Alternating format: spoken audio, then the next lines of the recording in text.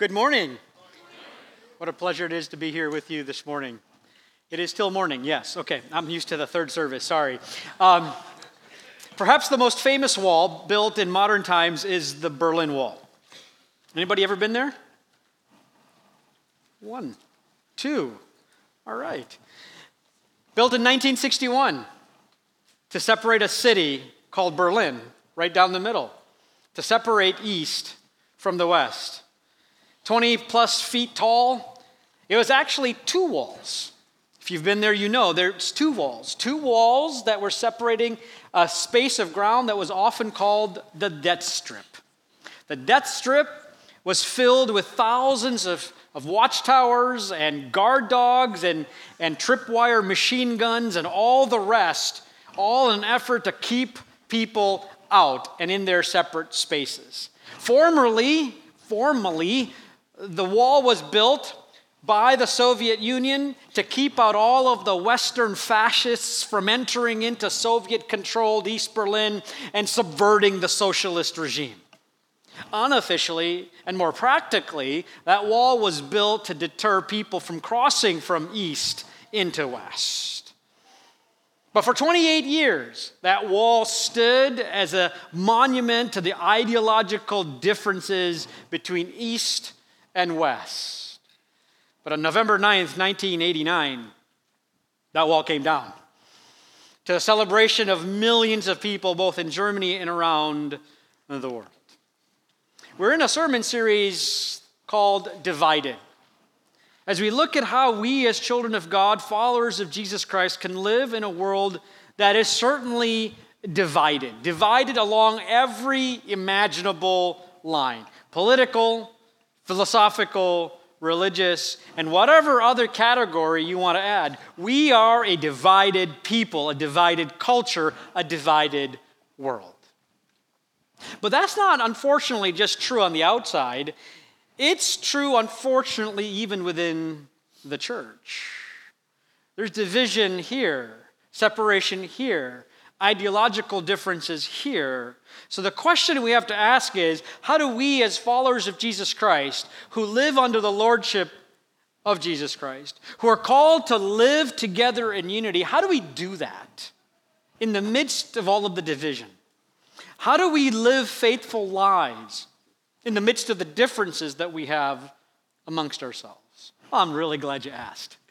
If you have your Bibles, turn with me to 1 Corinthians. We're in a series there in 1 Corinthians, and we're looking at this letter written by the Apostle Paul. Let me give you, by way of background, if you may have missed it last week, Paul is writing to a church that's in the city of Corinth. Corinth was located on a little strip of land called an isthmus. Anybody remember what an isthmus is from grade school? It's a little strip of land that connects two larger land masses. In this case, northern Greece with southern Greece.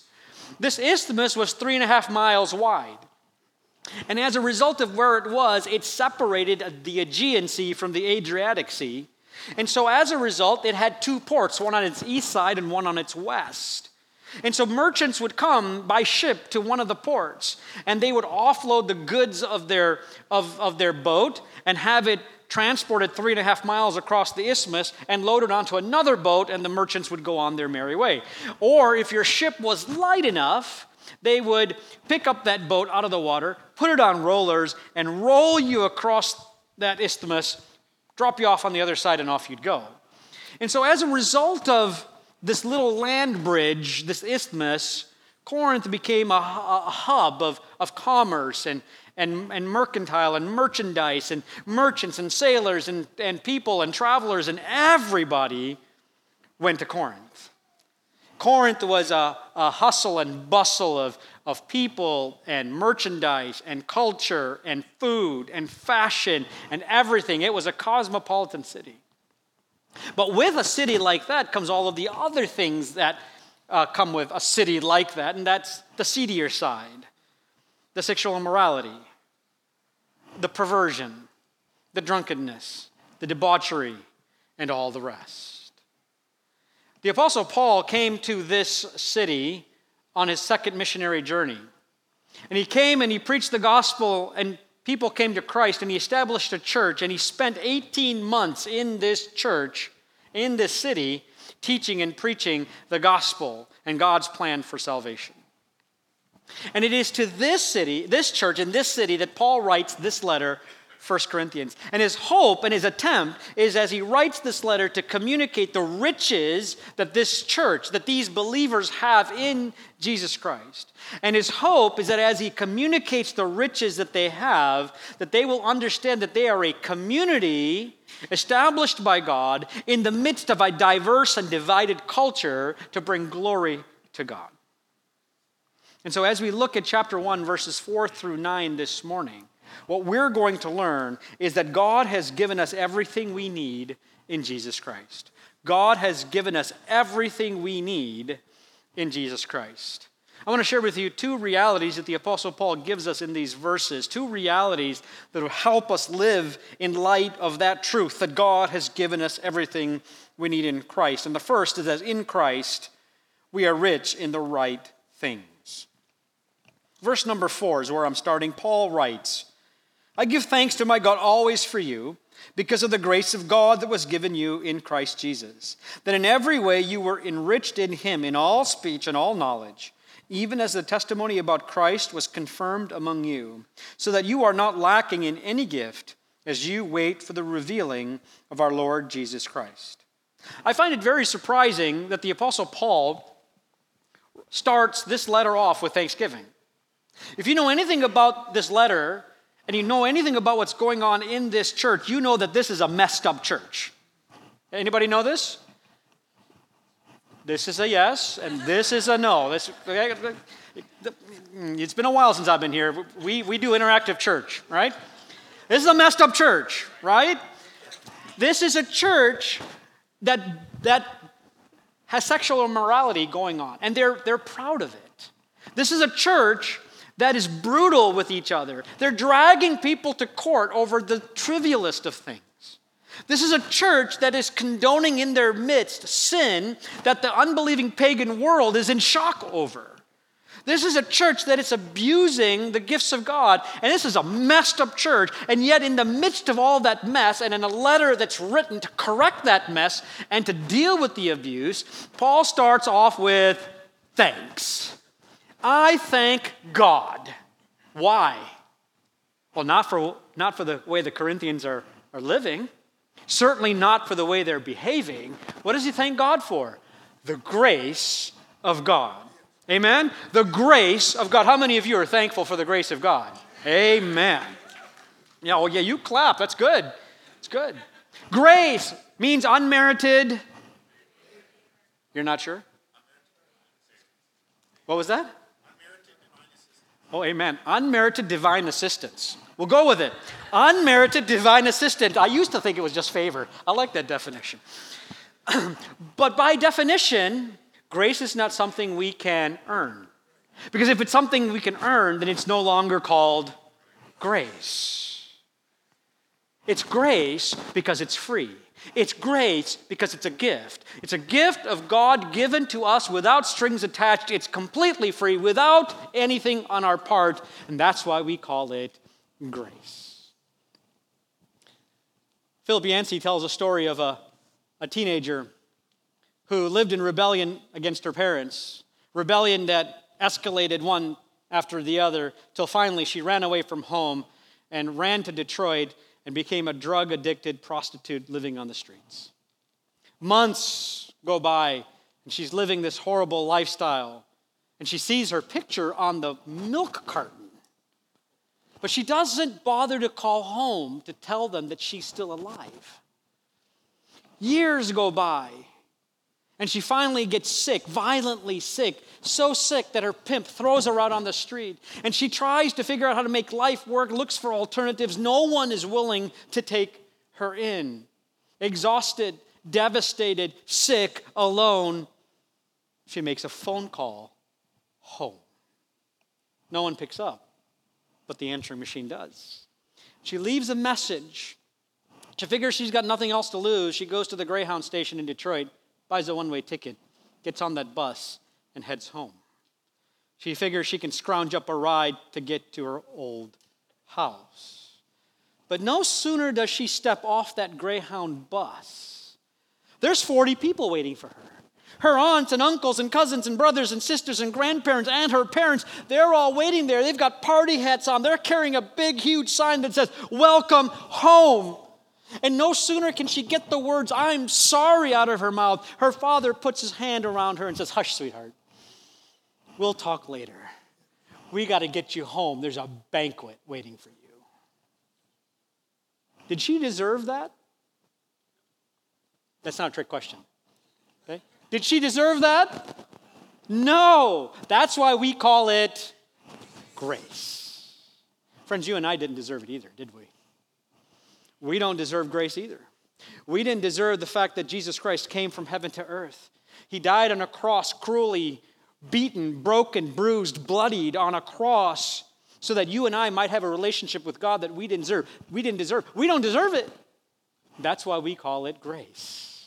Free gift of God to those of us who are in Jesus Christ. And Paul tells these Corinthian Christians who are messed up that he thanks God for the grace of God in their lives. Notice as he goes on to tell them that grace of God that adds them to the family of God allows them to be enriched in every way.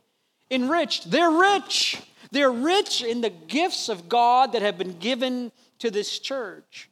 And the Apostle Paul specifically uses two giftings, two categories called speech and knowledge. In essence, he's saying God has given everything that this church needs to thrive, to build each other up, to bless themselves and their community. Everything that this church needs is with the people of this church. The Corinthians have it. They have been blessed and enriched with every spiritual blessing. Specifically, speech and knowledge. Speech comes from the Greek word logos. And it's a Greco-Roman culture. You've got Aristotle and Plato and all of these philosophers who are orators. And so orating and rhetoric were highly prized skills in that community, in that time. But this church has the ability to communicate. This church has the gifts of oratory and rhetoric, and they can speak the gospel. They can preach the gospel. They can teach the gospel. And they have giftings from the Spirit of God that empower that speech for divine purposes.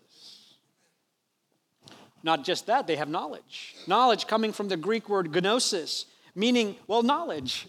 They have the information. The Apostle Paul lived with this church for 18 months.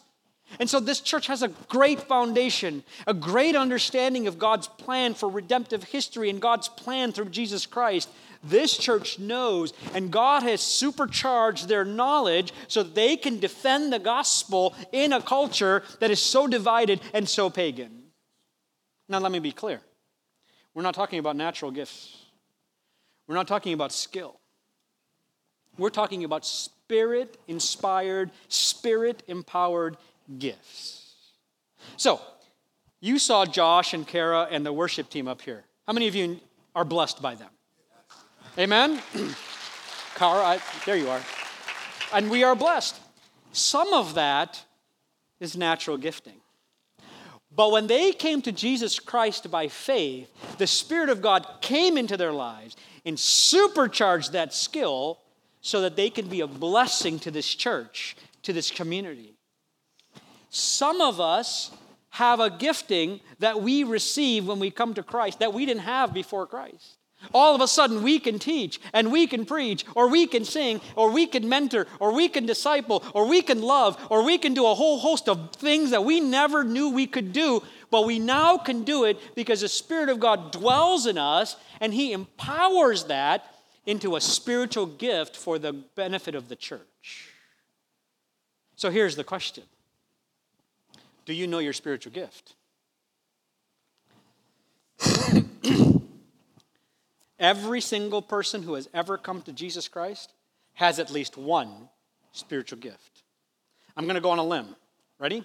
Listen to this. I'm willing to go on a limb and say all of you have at least more than one. So do you know yours? Do you? If you don't, second Sunday of every month, we have what's called the Next Steps class. One of the things that they talk about in the Next Steps class are spiritual gifts. There's a spiritual gift assessment that's given, and you can take an assessment that tells you what your spiritual gifts may be. And they will guide you and talk to you and explain to you what those gifts are and what they could be and how those gifts can be used for the glory of God in this church. Friends, you're just like the Corinthian church. Woodside Royal Oak has every spiritual gift necessary for this campus to glorify God and to bless each other. You're here. Everybody here. This is the family of God, and you've been blessed with every spiritual gift. Are you using your gift? Are you? You got to know it. You got to know it. And once you know it, the question is, do you use it? Because if you don't, there is something or someone in this church, this campus, that is being neglected because you're unwilling or unable to use the gift God has given you. I didn't say those things. That's what the Word of God says. So friends, we are gifted with every spiritual gift and blessing in Jesus Christ, just like the Corinthian church. And the Apostle Paul thanks God for the grace of God in their lives and for every gift that has been given to the members of this church who are using it. Yes, they're abusing it. They're using it as an occasion for sin and for pride and all of the rest, and Paul's going to deal with it in chapters 12 through 14. But friends, we have been given gifts. Our job is to use it to build up of the church and for the glory of God. If you skip down to verse number 7, you find that Paul tells them that we are eagerly awaiting the coming of Jesus Christ in glory. That every child of God who has put his faith or her faith in Jesus Christ, our hope, our prayer, our dream is that Jesus Christ will come, and he will come soon. He could come right now. Nope, didn't happen. All right, that's the kind of expectation you should have. Like, you should be living, and I should be living as if though that moment is right now. You understand what I'm saying? But while we wait for that day, we live obedient to his word. We live obedient, living, using the gifts and the gifting that God has given to each one of us to bless the people of this campus for the glory of God and to further his kingdom. We have all been given every good gift in Jesus Christ. But not only are we rich in the right things, I want you to know, secondly, as we come to verses 8 and 9, that we are safe in the right relationships. Verse 8 says, "Who will sustain you to the end, guiltless in the day of our Lord Jesus Christ. God is faithful, by whom you were called into the fellowship of his Son, Jesus Christ, our Lord." You notice in verse 8, there's the word sustain. The word sustain is the same word that's translated confirm in verse number 6. That word confirm or sustain has the idea of a legal guarantee. Now, this is not a guarantee by a used car salesman or a real estate agent trying to sell you oceanfront property in Tennessee, okay? That's not that kind of guarantee. This is a guarantee by God. It's a legal guarantee that says that this will happen. And what's the guarantee? Guarantee is that God, it's not about what the Corinthians have done. It's not how the Corinthians are behaving. It's about who God is and what God has done and what God will do. Did you notice what that is? The guarantee is that God will present us guiltless in the day of our Lord Jesus Christ. The word guiltless can also be translated blameless. How about applying that word to your life? Blameless Abe. Ugh. I mean, that's pretty weighty. Like, I don't see myself that way. I'm as guilty as they come. I messed up today. I messed up yesterday. I messed up the day before. I know I'm going to mess up tomorrow. I sometimes wonder, just to be transparent, I wonder if I'll make it. I'll just be honest with you. I keep coming to God every day and say, Lord, it's just me again. I've done it again. Would you forgive me again? And you know what the deal is? It isn't about me. You understand that? It isn't about me. It's about him and what he is doing. Because he called, he redeemed, he sustains, he will do the work in me. And at the end of the days when Jesus Christ comes back, it isn't me who counts myself blameless, is it? God sees me blameless. Why? Because when God looks at me, he sees who? Jesus Christ. That's who he sees. It's not my righteousness. My righteousness is like filthy rags. It's not my works. My works are no good. But it's because of Jesus Christ and his work on the cross. When God looks at me, he sees Jesus in me, and I am so thankful for that. How about you? Hallelujah. You will be presented faultless, guiltless, blameless on that day because of who God is. It's a guarantee. You can take it to the bank. That's how good God is. It's how good God is. It's not about what we can do. It's about what God has done in our lives. Dick Hoyt is a triathlete and a marathon runner. Dick Hoyt has completed 32 Boston marathons. But Dick Hoyt didn't run 32 Boston marathons by himself. He ran 32 Boston marathons pushing his son in a wheelchair. You see, his son, Rick, has cerebral palsy.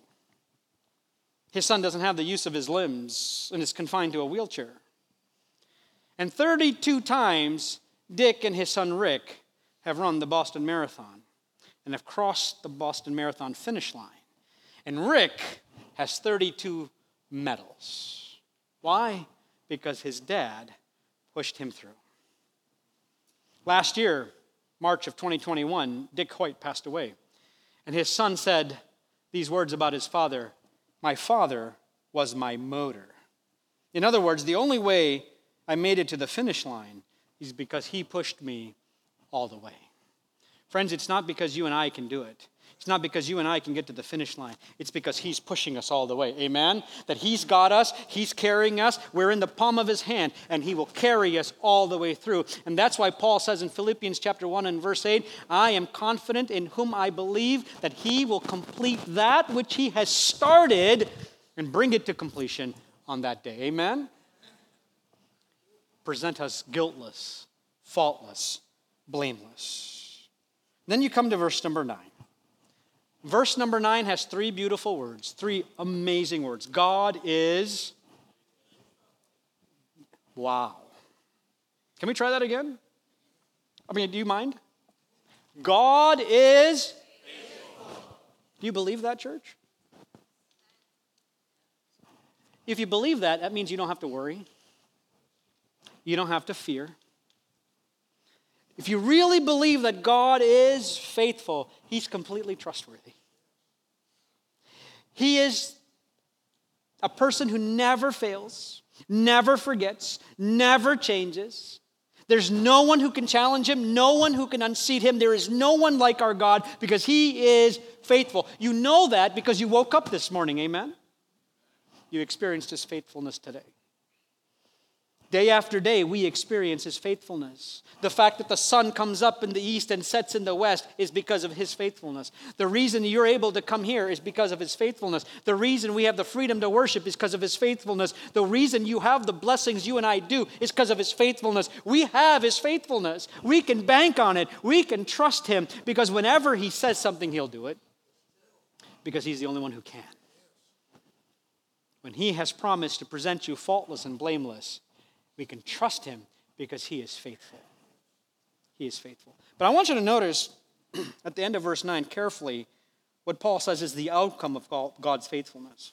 Paul says that we are called into the fellowship of his Son, Jesus Christ, our Lord. For as bad as these Corinthian believers were behaving and acting, for as bad as they were abusing the gifts of God, these believers were still living in fellowship with one another. You have to remember, this church is a weird church because you have single ladies who are part of this church, ladies who used to be prostitutes. You've got people in this church who are ex-drunkards, who heard the gospel and gave their life to Jesus Christ, and that addiction was broken. You have merchants who heard the gospel who are in this church. You have sex slaves who heard the gospel, been freed from that, are in this church. You've got people who are from every ethnic background because of the cosmopolitan nature of the city in this church. You have free and slave, masters and everybody else. You've got Jews and Gentiles and everything in between in this church. Can you picture it? It's a messed up church. Got all kinds of division, all kinds of backgrounds, all kinds of racial issues going on in this church. And yet, Paul says, they've been added to the church in fellowship with the Lord Jesus Christ. But I'm willing to bet that you don't think of community and fellowship like they did back then. You see, for them, when they accepted Jesus Christ, many of them were kicked out of their homes and were homeless. Many of them lost their jobs because they no longer had allegiance to their master or to Caesar or whoever. Many of them were persecuted for the sake of Jesus Christ because of their faith. And here you have a group of people who were kicked out of families and kicked out of work and kicked out of neighborhoods and now had to depend on each other for their survival and for the glory of God. You see, you and I, when we think of community, we don't think of it this way.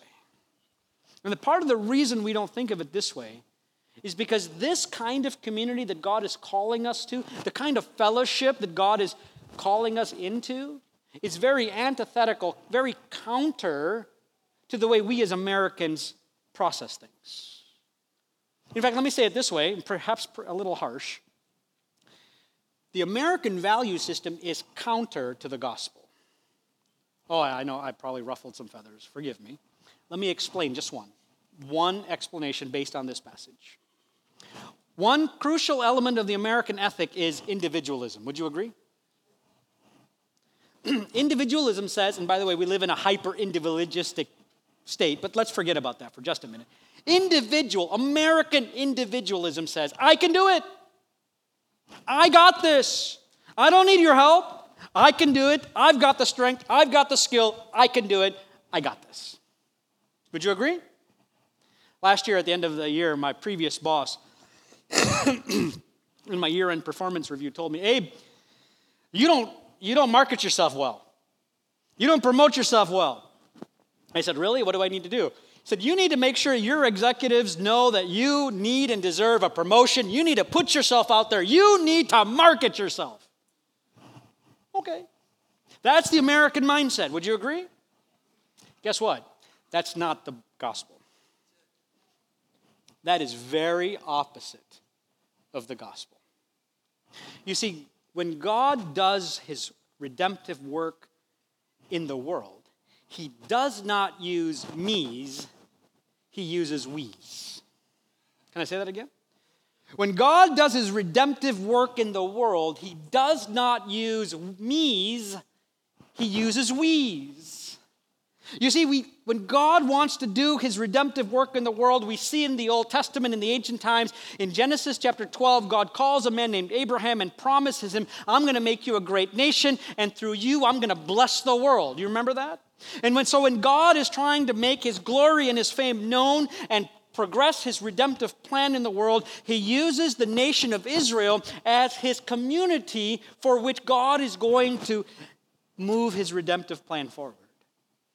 And that redemptive plan, that promise given to Abraham in Genesis 12 is ultimately fulfilled in the person of Jesus Christ. And Jesus Christ, the God-man, comes from heaven to earth. He dies on a cross. He makes a way so that everyone around the world who believes in him can come to know Jesus Christ by faith and have a relationship with God and be destined for heaven. Amen?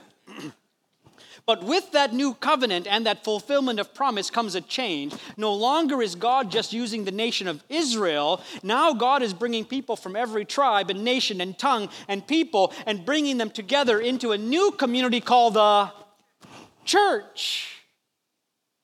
You see, it's no longer me as an individual.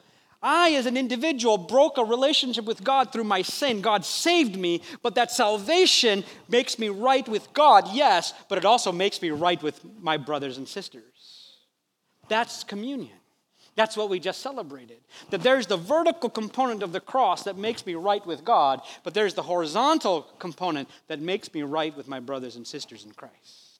So when God saved you and when God saved me, he added us into a family where God is the Father and we are his children and we have brothers and sisters who are in Christ, and that this family relationship, this fellowship, this community takes precedence and priority over everything else. Do you see it that way, church? So here's the question. When you think of church, do we think of it as an American consumer who thinks of the church as another institution that we belong to? Or do we see church the way God sees church? As the overriding family into which sinners have been saved by grace and placed through the Spirit of God working in their lives. That this family, this fellowship, this community is the family that trumps all other families. Because nothing is stronger than the blood of Jesus. Amen? Timothy, I always mess up his name, give me a second. Timothy Paul Jones. Timothy Paul Jones writes the story of the time that he adopted his second daughter. His second daughter had been previously adopted by another family.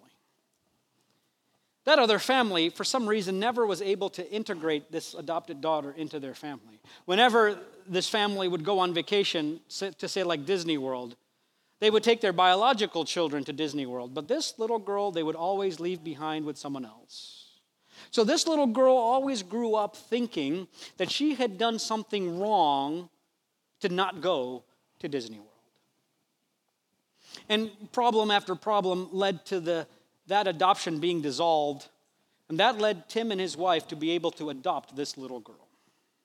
So they brought her home and they integrated her into the family, and they came to find out that she's never been to Disney World. And so they made plans and they said, we're going to Disney World, and everybody was excited, and you would think that going to Disney World would have made her happy and ecstatic and wonderful and over the moon, and yet exact opposite happened. She devolved into a downward spiral of devilish behavior. She started to steal and draw on the walls and cuss and swear and a host of things that just went bad to worse. Tim confronted her and sat her down and tried to explain to her, dear, you're our daughter. We're going to Disney World. You don't have to act like this. You don't have to act up. We're going to take you. You don't have to worry. He did everything he could to comfort her and to help explain her place in the family, but it didn't do any good, and she just got worse. One thing led to another. Even on the drive down to Disney World, she was acting up, rebelling, but they went just as they had promised. But after the first full day at Disney World, something beautiful happened, and here's how Tim writes it in his book. He says, in our hotel room that evening, a very different child emerged.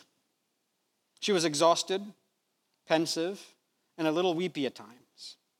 But her month-long facade of rebellion had faded. When bedtime rolled around, I prayed with her, held her, and asked her, so how was your first day at Disney World? She closed her eyes and snuggled down into her stuffed unicorn.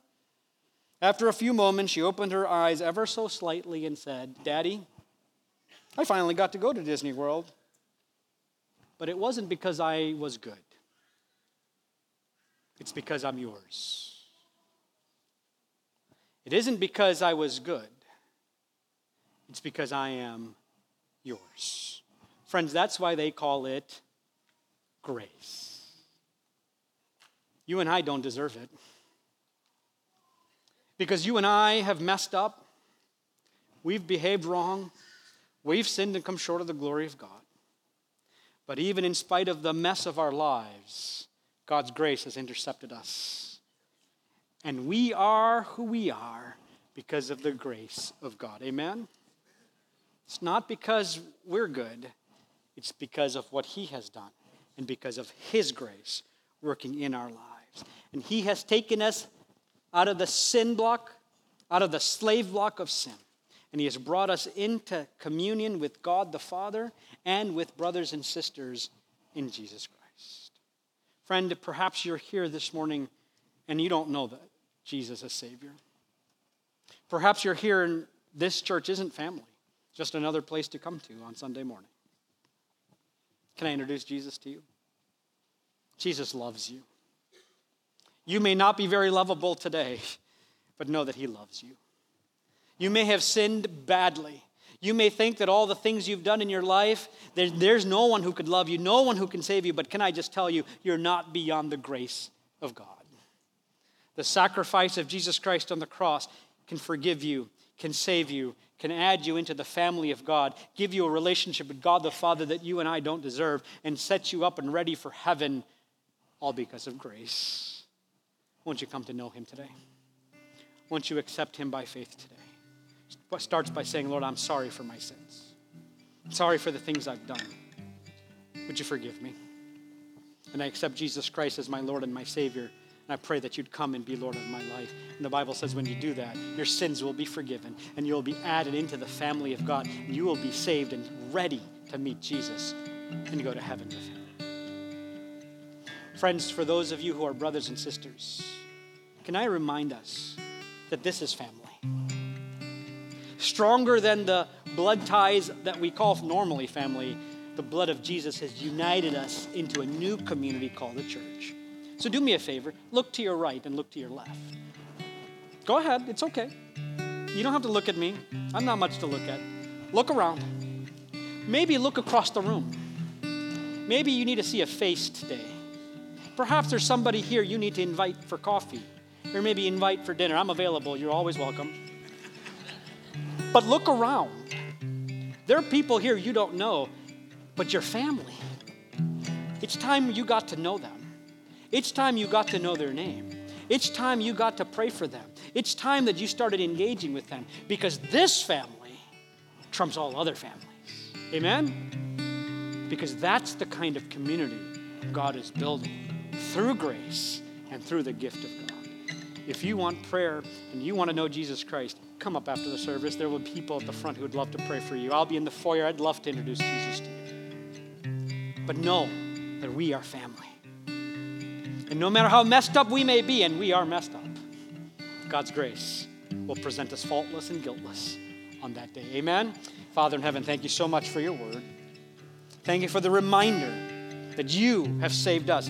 Not because of what we have done, but because of your love and your grace, you have saved us.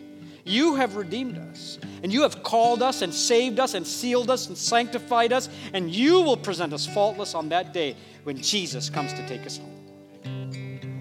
Thank you for that wonderful reminder. Father, if there is anyone here who doesn't know you today, may today be the day that they come to know you by faith, that they would bend the knee at the cross and accept you as their Lord and Savior. Continue to work in their hearts to convince them of who you are, to convict them of their sin, to show them the completeness of the work that you provided for them on Calvary. And may they be added into this family, a family built together by Jesus Christ and empowered by the Spirit of God with gifts to build each other up, to encourage one another, to love one another, to help one another, to be with one another. And may we be that kind of people that show the world what it looks like to be a follower of Jesus Christ. Thank you for all that you have done and all that you are going to do. Well, thank you for it in Jesus' name. And all God's people said,